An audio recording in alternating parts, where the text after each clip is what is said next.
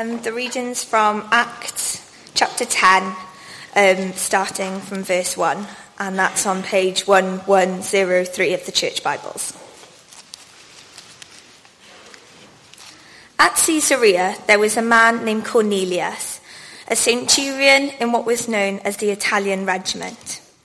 He and all his family were devout and God-fearing. He gave generously to those in need and prayed to God regularly. One day, at about 3 p.m, he had a vision. He distinctly saw an angel of God who came to him and said, "Cornelius." Cornelius stared at him in fear. "What is it, Lord?" he asked.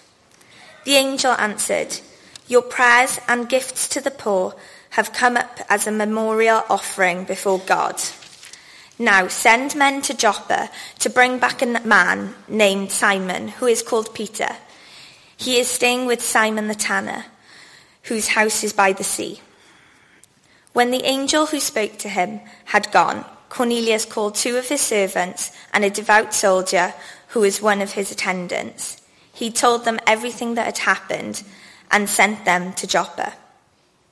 About noon the following day, as they were on their journey and approaching the city, Peter went up on the roof to pray. He became hungry and wanted something to eat, and while the meal was being prepared, he fell into a trance. He saw heaven open and something like a large sheet being let down to earth by its 5 corners. It contained all kinds of 4-footed animals, as well as reptiles and birds. Then a voice told him, "Get up, Peter, kill and eat." "Surely not, Lord," Peter replied. "I have never eaten anything impure or unclean." The voice spoke to him a second time. "Do not call anything impure that God has made clean." This happened 3 times, and immediately the sheet was taken back to heaven. While Peter was wondering about the meaning of the vision, the men sent by Cornelius found out where Simon's house was and stopped at the gate. They called out, asking if Simon, who is known as Peter, was staying there. While Peter was still thinking about the vision, the Spirit said to him, "Simon, 3 men are looking for you. Go, get up and go downstairs. Do not hesitate to go with them, for I have sent them." Peter went down and said to the men, "I'm the one you're looking for. Why have you come?" The men replied, "We have come from Cornelius, the centurion. He is a righteous and God-fearing man who is respected by all the Jewish people. A holy angel told him to ask you to come to him, to his house, so that he could hear what you have to say." Then Peter invited the men into the house to be his guests.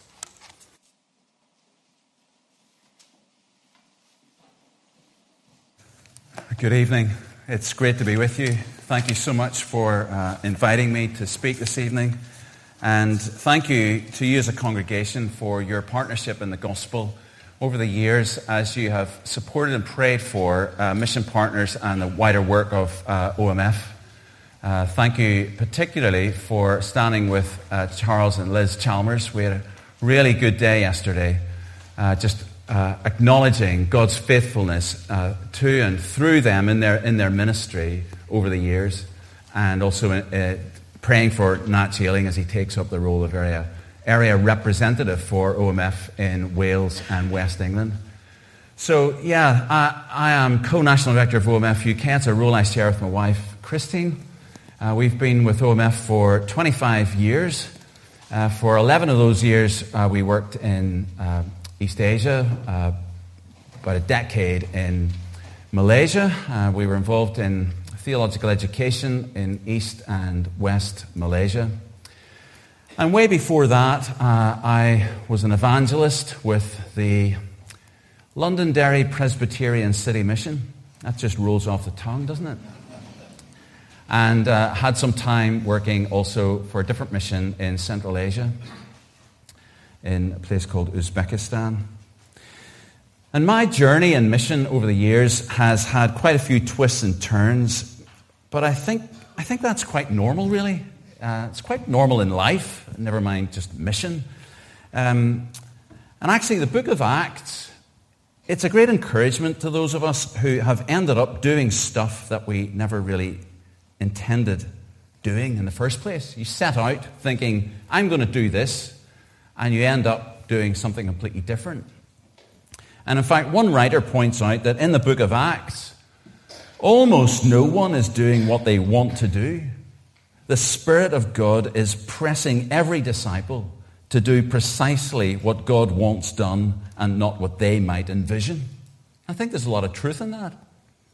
And this is certainly true for the two individuals that we'll be thinking about this evening, Peter and Cornelius. And there are two aspects that I just want to highlight this evening.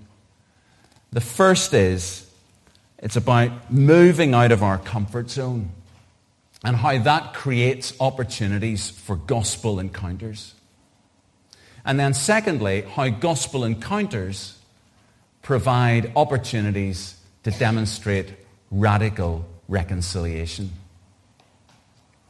So mission is all about encounter. And this is local, it's global, it's across the street, across the world. Could be in the workplace, in the home, in the community, across the street with a neighbour tomorrow. It's about encounter. It's about people encountering one another. And surprising, unexpected, and at times uncomfortable, but ultimately transformative encounters, they're often featured here in the book of Acts. Luke, he seems to want to draw attention to encounters that are really quite surprising and uncomfortable and unexpected. And he gives a lot of space to this encounter. It takes up almost 2 whole chapters in his book between two people who wouldn't normally encounter each other, Peter and Cornelius. In a book published quite a number of years ago now called The Go-Between God, the author, John V. Taylor, he writes about the unpredictability that we face when working with God. Mission, he said, is often described as if it were the planned extension of an old building. But in fact, it has usually been more like an unexpected explosion. We should have had the modesty, he says, to recognize that the breath of God has always played a far more decisive part than our human strategy. And I wrestle at times as a leader in a mission organization. My job description says I'm supposed to give strategic leadership. Do you have conversations about strategy in your church? And then you come and you read the book of Acts and you try and figure out, well, actually, what strategy were they working to here? Because, like I said at the start, it sounds like people might have had plans and strategies, but then they usually end up not doing the stuff they set out to do in the first place. So where does strategy come in? Before I get into trouble with church leadership, I do think there is a place for thinking about what we do, reflecting and planning and strategizing. But I think you've got to hold it lightly, don't you? And you've got to leave room for God to come in with an unexpected explosion, to just shake up our plans and bring something different to the table, and we see the hand of God at work. Well, the unexpected explosion comes to Peter in the form of a vision here in chapter 10. And Peter in this chapter he's not portrayed really as an eager missionary, is he? He's very reluctant. And the repeated response in chapter 10 to God is, "Surely not, Lord. Surely not, Lord. Surely not, Lord." And so God has to push Peter to realize how the good news of peace that Peter ends up preaching in chapter 10, verse 36, it is for all people, everywhere, no matter who they are, without anyone having to become a Jew first. So Peter is really pushed to realize that God's kingdom was always intended to be a multicultural kingdom. That God is willing to come into the lives and cultures of all people. We are part of a great multicultural global family. So many people have gathered today around this globe to worship the living and true God and to praise Him for His Son, the Lord Jesus, and the gospel that has embraced us into this kingdom community. It's an incredible thing. And increasingly, we get a taste of that in our own communities, don't we?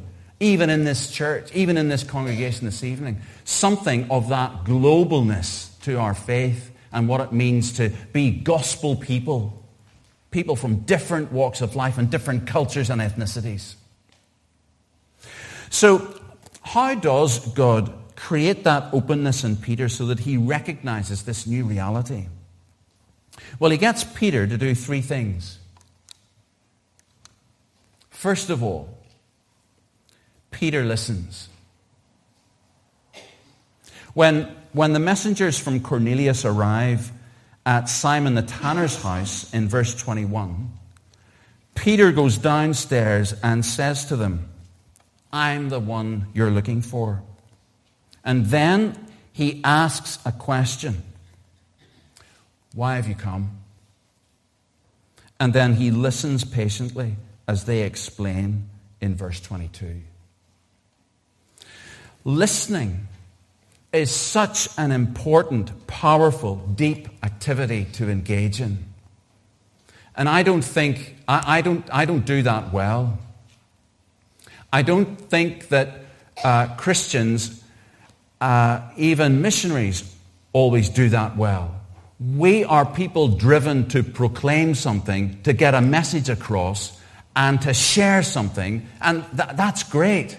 But actually, before we get into the detail of what we need to say, we need to do some listening. We need to have a deep understanding of the context we're working in, the people who are in front of us, and we need to listen. It's a core aspect of any kind of authentic witness, whether it's across the street or in a missionary context thousands of miles away.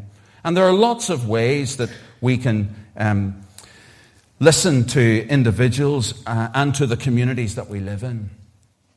But it always begins with making time for other people and not being in a rush to give our opinion and our answers, but to first of all make space and time to listen with patience.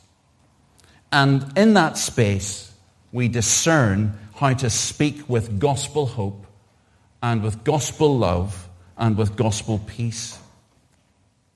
And listening, it's not just about listening to individuals, to the people that we encounter. We also need to be listening to what's happening in the culture and society around us.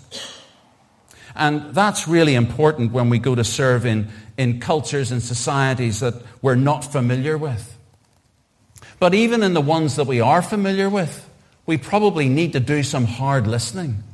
We're living in fast-changing times. We need to try and understand our own culture. And we need people in our congregations who can help us think about societal trends and how do we speak and act as gospel people. Like the lady who's coming to talk about bodies. That's the sort of thing that we need to engage with. Many years ago, when I first left Northern Ireland to come to a Bible college in England, I grew up in Derry. I grew up in Derry in the 1970s, 1980s, or Londonderry, or Legendary, if you want to put it like that. And I did grow up in I suppose it's quite a unique thing at that time. I grew up in a mixed street, meaning some of my friends were Catholics and some of them were Protestants. There was a mixed street.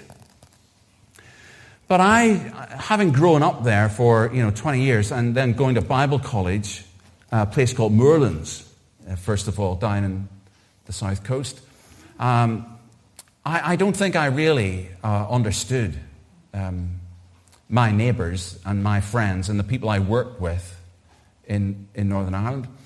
And I remember our New Testament tutor at that Bible college, his wife was from Donegal.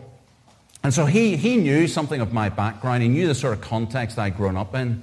And he knew that I was going back to work for the Londonderry Presbyterian City Mission. And he said to me, Peter, if you want to understand the people you're going to be ministering among, you go and read Walter Macken's trilogy. All right. I said, I'd no intention of reading Walter Macken's trilogy. I'd never heard of Walter Macken. Have you ever heard of Walter Macken? He was a Galway playwright, novelist. If you're English, go and read Walter Macken's trilogy. I'm serious. The first one is set in the time of Cromwell. The second one is set in the time of the Irish famine. The third one is set in the time of the Easter Rebellion. I never read them. I did my thing as an evangelist. And the Lord did put me into context predominantly where I was sharing the gospel and working with people from a Catholic background. The Protestants in Derry were as hard as nails. Didn't want to know. But my fellow Derry people from Catholic backgrounds invited me into kitchens up and down streets where I knocked on doors. And only many years later, actually, when I had joined OMF and was sitting 6,000 miles away in East Asia, did I think about Walter Macken. And I started reading these 3 novels. And I thought, I wish I had listened to my New Testament tutor, because those 3 novels would have helped me listen better and share the gospel with my Catholic neighbours. There are things that you can do to listen deeply that will enable us to minister more authentically. So, secondly, Peter welcomes. He welcomes the Gentile visitors, look at verse 23, into the house. Actually, what's really funny here is that Peter, he invites them in for a meal and to stay the night in a house that isn't his. Have you ever done that? But, here is the thing to notice. All through the Bible, significant things happen in the closeness of hospitality, in the intimacy of a meal together. That's where stuff happens in the Bible. And that's still where stuff happens. When we invite people to come for a meal, when we sit down at a table and we share together. Here is something Willie James Jennings says. This faith that must be shared demands a sharing of life in the beautifully mundane realities of eating together and sharing common space. That's so often the case in East Asia. So many of our encounters and conversations and contexts to learn were in the context of sitting at a meal table, being invited into an open house at the end of Ramadan or Chinese New Year in Malaysia. Special times around a table. But we can do that here too, to open up our homes, open up our churches, see the value in hospitality, and allow the Holy Spirit to work in that context. In fact, just the other day, I came across this. There's a prayer guide that's being used within OMF and elsewhere for Ramadan. And week 1 had this little account here of it's set in China. And the people who are involved in the ministry here are from a Chinese background. And they write, by chance, I found out we had a Muslim family who moved from China's northwest region in our neighborhood WeChat group. So this is in a city in China. Being not very fluent in Mandarin, the family had had some language difficulties. They were struggling with online shopping and ordering groceries in the group chat. They also felt their new local community didn't understand their religious practices. For example, why they could not order the same meat as the others. In fact, the household of 6 faced the dilemma of running out of food.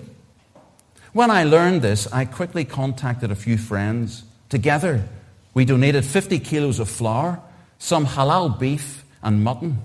Touched by this, the Muslim family's father replied, "You are truly a godsend. After COVID lockdown, you are welcome to come to our restaurant and eat for free." Hospitality. Sharing food. Sharing meals together.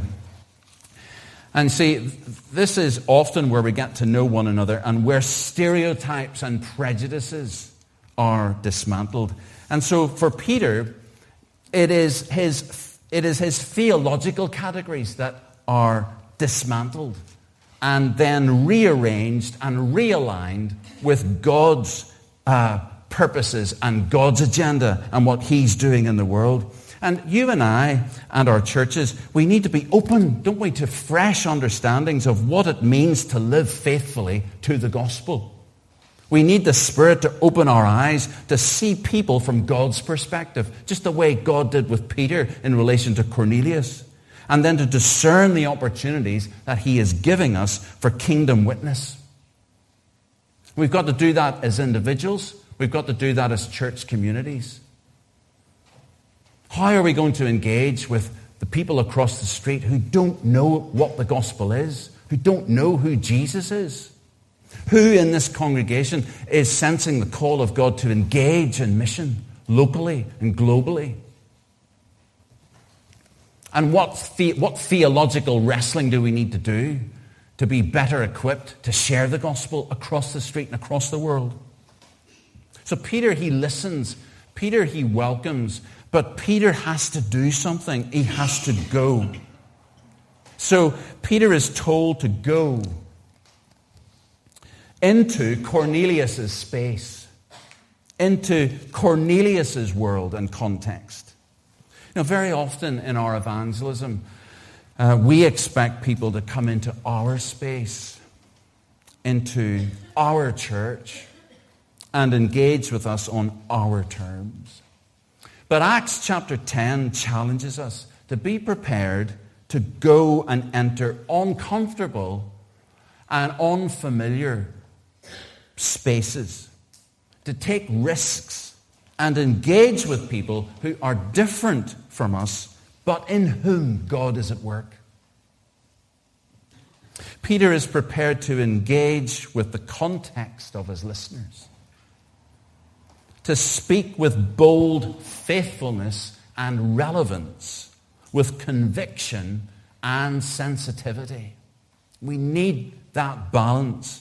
And there's something here, I think, for us to reflect on in terms of our approach to sharing our faith, how we relate to others, and what characterizes our way of engaging with the world around us.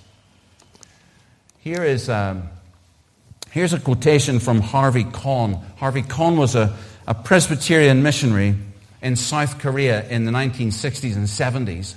And then he taught urban mission at a seminary in the States for quite a number of years.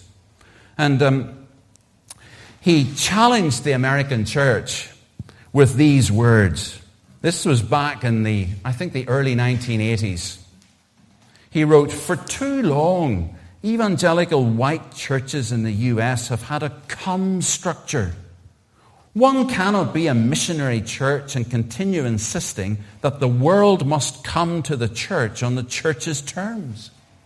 It must become a go structure, and it can only do that when its concerns are directed outside itself toward the poor, the abused, and the oppressed. The church must recapture its identity as the only organization in the world that exists for the sake of its non-members." And when we remember that as congregations, that will keep our vision fresh. That will keep us mobilized as a missionary congregation. That will encourage us to be looking out for individuals in the congregation who have the gifts of ministry to serve in cross-cultural situations. There's good work that can be done by people coming in here. Don't get me wrong. But unless we have that focus, that global focus and that outside focus, and remembering that the church is the only organization in the world that exists for the sake of its non-members, if we forget that and we only start serving ourselves and our own agenda, we will not be the missional people we're called to be. More recently, and applied to the UK situation, is this book. I find this book interesting and challenging. David Mayle and Paul Weston's book, The Words Out, Speaking the Gospel Today. And in one of their chapters, they write, if your local church were to send a missionary to plant a church in Southeast Asia, and they started something that looked very much like your home church, what would you think? It would be crazy in an overseas missionary situation. Yet we are in danger of continuing to replicate a church that is not connecting with the majority of the population in our own country. They go on to say, we need more churches that are not content simply to contain the faithful or only to attract those who are dissatisfied with provisions elsewhere. We need to develop churches that can connect with people way outside the orbit of the church. We have more than enough safety net churches for our present numbers. What we need are more fishing nets. That could be a good discussion quotation for later after the service. So let me ask you this evening, do you operate with a come structure or a go structure? Are you willing to leave individually and congregationally your comfort zone and to accept new people, different people you'd not imagined God would send across your path and into your life? Are you prepared for that explosion in your heart where God lays something on your heart and says, I want you to go to such and such a place, to such and such a people, and lays a passion for the gospel on your heart for people where there is very little gospel witness and hardly any church? Are you prepared to enter that kind of, are you prepared to entertain that thought tonight? That God might put an explosion in your heart by the work of His Spirit and say, this gospel that you've been singing about, reading about, saying yes to, in the comfort of Highfields congregation on a Sunday evening, are you prepared to take that passion and that gospel to the ends of the earth? Well, Peter goes into Cornelius' home and he allows himself to be invited into the space of the other. And that is a step of obedience, but it's also a step of great vulnerability. Because Peter is allowing himself to encounter an environment that he would not have been open to encountering before in his whole life. Entering a Gentile space. Receiving the hospitality from Gentiles.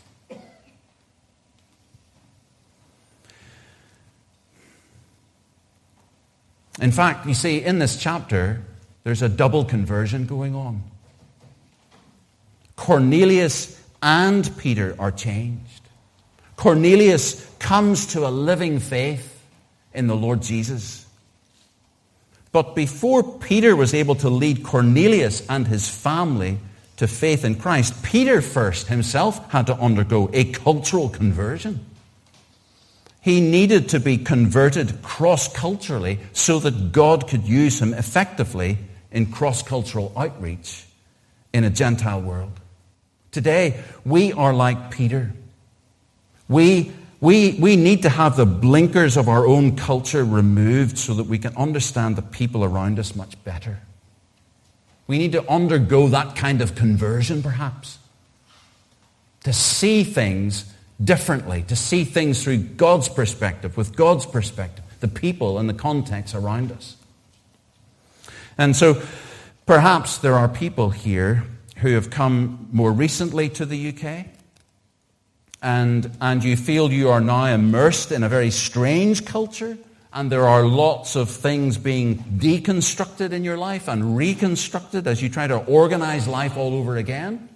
But in that space of readjustment, if you're like that, if you've come from somewhere else and you're setting up life in Cardiff, in this space of readjustment, well, God is at work in your life. And He's preparing you to be a blessing in this very different cultural context. For Peter, he had to realize that God doesn't show favoritism, and so Peter's theological paradigm of segregation had to be blown apart. He discovers, as Paul puts it in his letter to the Ephesians in chapter 2, that Jesus is our peace. Wow. Jesus is our peace. Jesus is our peace, and has destroyed the barrier, the dividing wall of hostility, to create in Himself one new humanity, to reconcile both of them to God through the cross. In these spaces of vulnerability, in these new places that God puts us, we begin to see things differently, and we begin to see gospel truths that are powerful and deep and at work in our lives and in our relationships. For Peter, this is what began to happen in his life. This verse began to become a reality. Gospel peace, breaking down barriers, new relationships established, seeing God at work in new ways. Seeing lives transformed, Cornelius and his family. Wow. These are the things that can happen in those vulnerable spaces that we find ourselves in. Those liminal times in our lives, those in-between situations, and we wonder what's going on. And in those situations, being open to what God is saying and being open to God's word and how it works in our lives creates gospel encounters, creates opportunities for transformation. And finally, the second point is this one. Gospel encounters like this provide opportunities to demonstrate radical reconciliation. So this surprising, uncomfortable, unorthodox encounter between Peter and Cornelius, it leads to transformation of both men, and it leads to a profound reconciliation, the kind of which our world, our own country needs to see much more among followers of Jesus today. Look at verse 48. It's very easy to just read past this. This is a brief statement that we can too easily miss. Then they asked Peter to stay with them for a few days. Remember the context here. Peter, in a Gentile space, they asked Peter to stay with them for a few days. And the authors, Howard Peskett and Vinod Ramachandra, they write, here we are introduced to a stupendous sight, unimaginable in the ancient world, of a Jewish peasant under the same roof as a Roman military officer. Wow. Peter stayed in the house of a Gentile who was an officer of the army that was occupying his own native land. He went into the house of an officer of the empire that oppressed his people with heavy taxes. And Peter was able to do that. Why? Because the power of the same gospel that brings about repentance that leads to life, chapter 11, verse 18, is the gospel that brings reconciliation in a broken world among broken people. And this is all part of the good news of peace that Peter preached in the home of Cornelius in chapter 10, verse 36. A couple of years ago, I was at an OMF gathering, and OMF leaders were about to have communion together. And the leaders who were leading the communion were asked the question, what does the gospel mean for you? And a South Korean brother, he spoke up and he responded and said, the gospel for me means Chinese, Korean, and Japanese serving together for the sake of the gospel in the same organization. Now, when we know the histories of those countries, China, Japan, Korea, that in itself is a radical statement for that brother to make. Years ago, when I was an evangelist back in Derry, I used to work with a guy who had come to faith in prison from a Catholic background and from an IRA background. And he and I used to do work at the weekends among young people and some older folk who sat around the walls in Derry at the weekends, drinking and just wasting their time. And in the hostel where this guy worked, we would cook some chili, and we would take soup and stuff to the walls, and we would give out food and just mix with people and share the gospel. And in the summertime, we would have barbecues just overlooking the Bogside in Derry. And one summer's evening, as a group of young people and us were having this barbecue on the walls, a British Army patrol came down past us. And those young soldiers who came past us were just treated with a load of abuse and drinks cans thrown at them. And it was pretty nasty. And the soldiers couldn't do anything. These were just teenagers mostly. And they just walked through that abuse and on with their patrol. Later that evening, as we were going back to our car, my friends Sean and I saw the same group of soldiers. Sean crossed the road with me, and he stopped the lead soldier, and he said, "I'm really sorry about what happened earlier in that barbecue." And the soldier began to ask, "Well, what were you doing there? And who are you?" So Sean said, I'm a follower of Jesus, and I got saved in prison. I used to be in the IRA, but the Lord changed my life. And this is my friend Peter. And I said, "I'm Peter, and I'm from a Protestant background. I come from the Waterside, and me and Sean do this every week." The soldier just looked at us. And this Englishman, this poor guy, he had no idea. How could these two, this young guy and this older man, they just don't look like they should be together. And their background and their stories are so far apart. What is it that brings you together? Well, Sean shared the gospel with him. And you see, this is the self-authenticating power of the gospel that brings people together from totally different walks of life, that transcends the barriers that our societies and our world really struggles to kind of get over. But the gospel transforms people. It transcends culture, all the big barriers of society and gender and so on. The gospel has something powerful to say and transform in our world today. And being reconciled and living that out and demonstrating that, whether it's in Cardiff or Kuala Lumpur, is something powerful and something we need to work on. Because unless we can demonstrate that reconciliation that's at the heart of the gospel, our credibility as evangelists and preachers of the gospel is called into question. So, as I finish then, all over the world, people are searching for peace and longing for authentic reconciliation. It's at the very heart of the gospel we profess, and it should be at the very heart of the church communities that we belong to. Christian mission involves demonstrating this radical reconciliation so that the outside world looks at you and me and asks, how is it possible that people from different cultures, ethnicities, different political points of view and different walks of life can worship and serve and witness and eat together? That's the gospel. Will you take this gospel to the nations? Will you take it into your places tomorrow? Will you be open to that explosion in your heart from the Holy Spirit that says, are you ready to go to wherever it could be to share this gospel? Let me leave that challenge with you. And let's prayerfully reflect on these questions. Are you prepared for the unexpected encounters that God may bring into your life this week?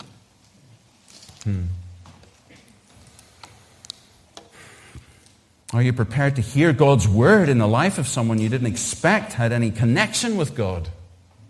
Maybe God will bring Cornelius into your life this week. Are we prepared to listen more, to welcome the stranger? And are we willing to go out of our comfort zones and into the places and among the people where the gospel of peace and reconciliation needs to take root and flourish to bring new life and transform relationships? Let's pray. Oh Lord, we pray that your word would remain in our hearts so that we would be people in step with your Spirit and prepared for those gospel encounters that you might bring into our lives over these coming days. We ask, Lord, that we would be those who are ready to respond.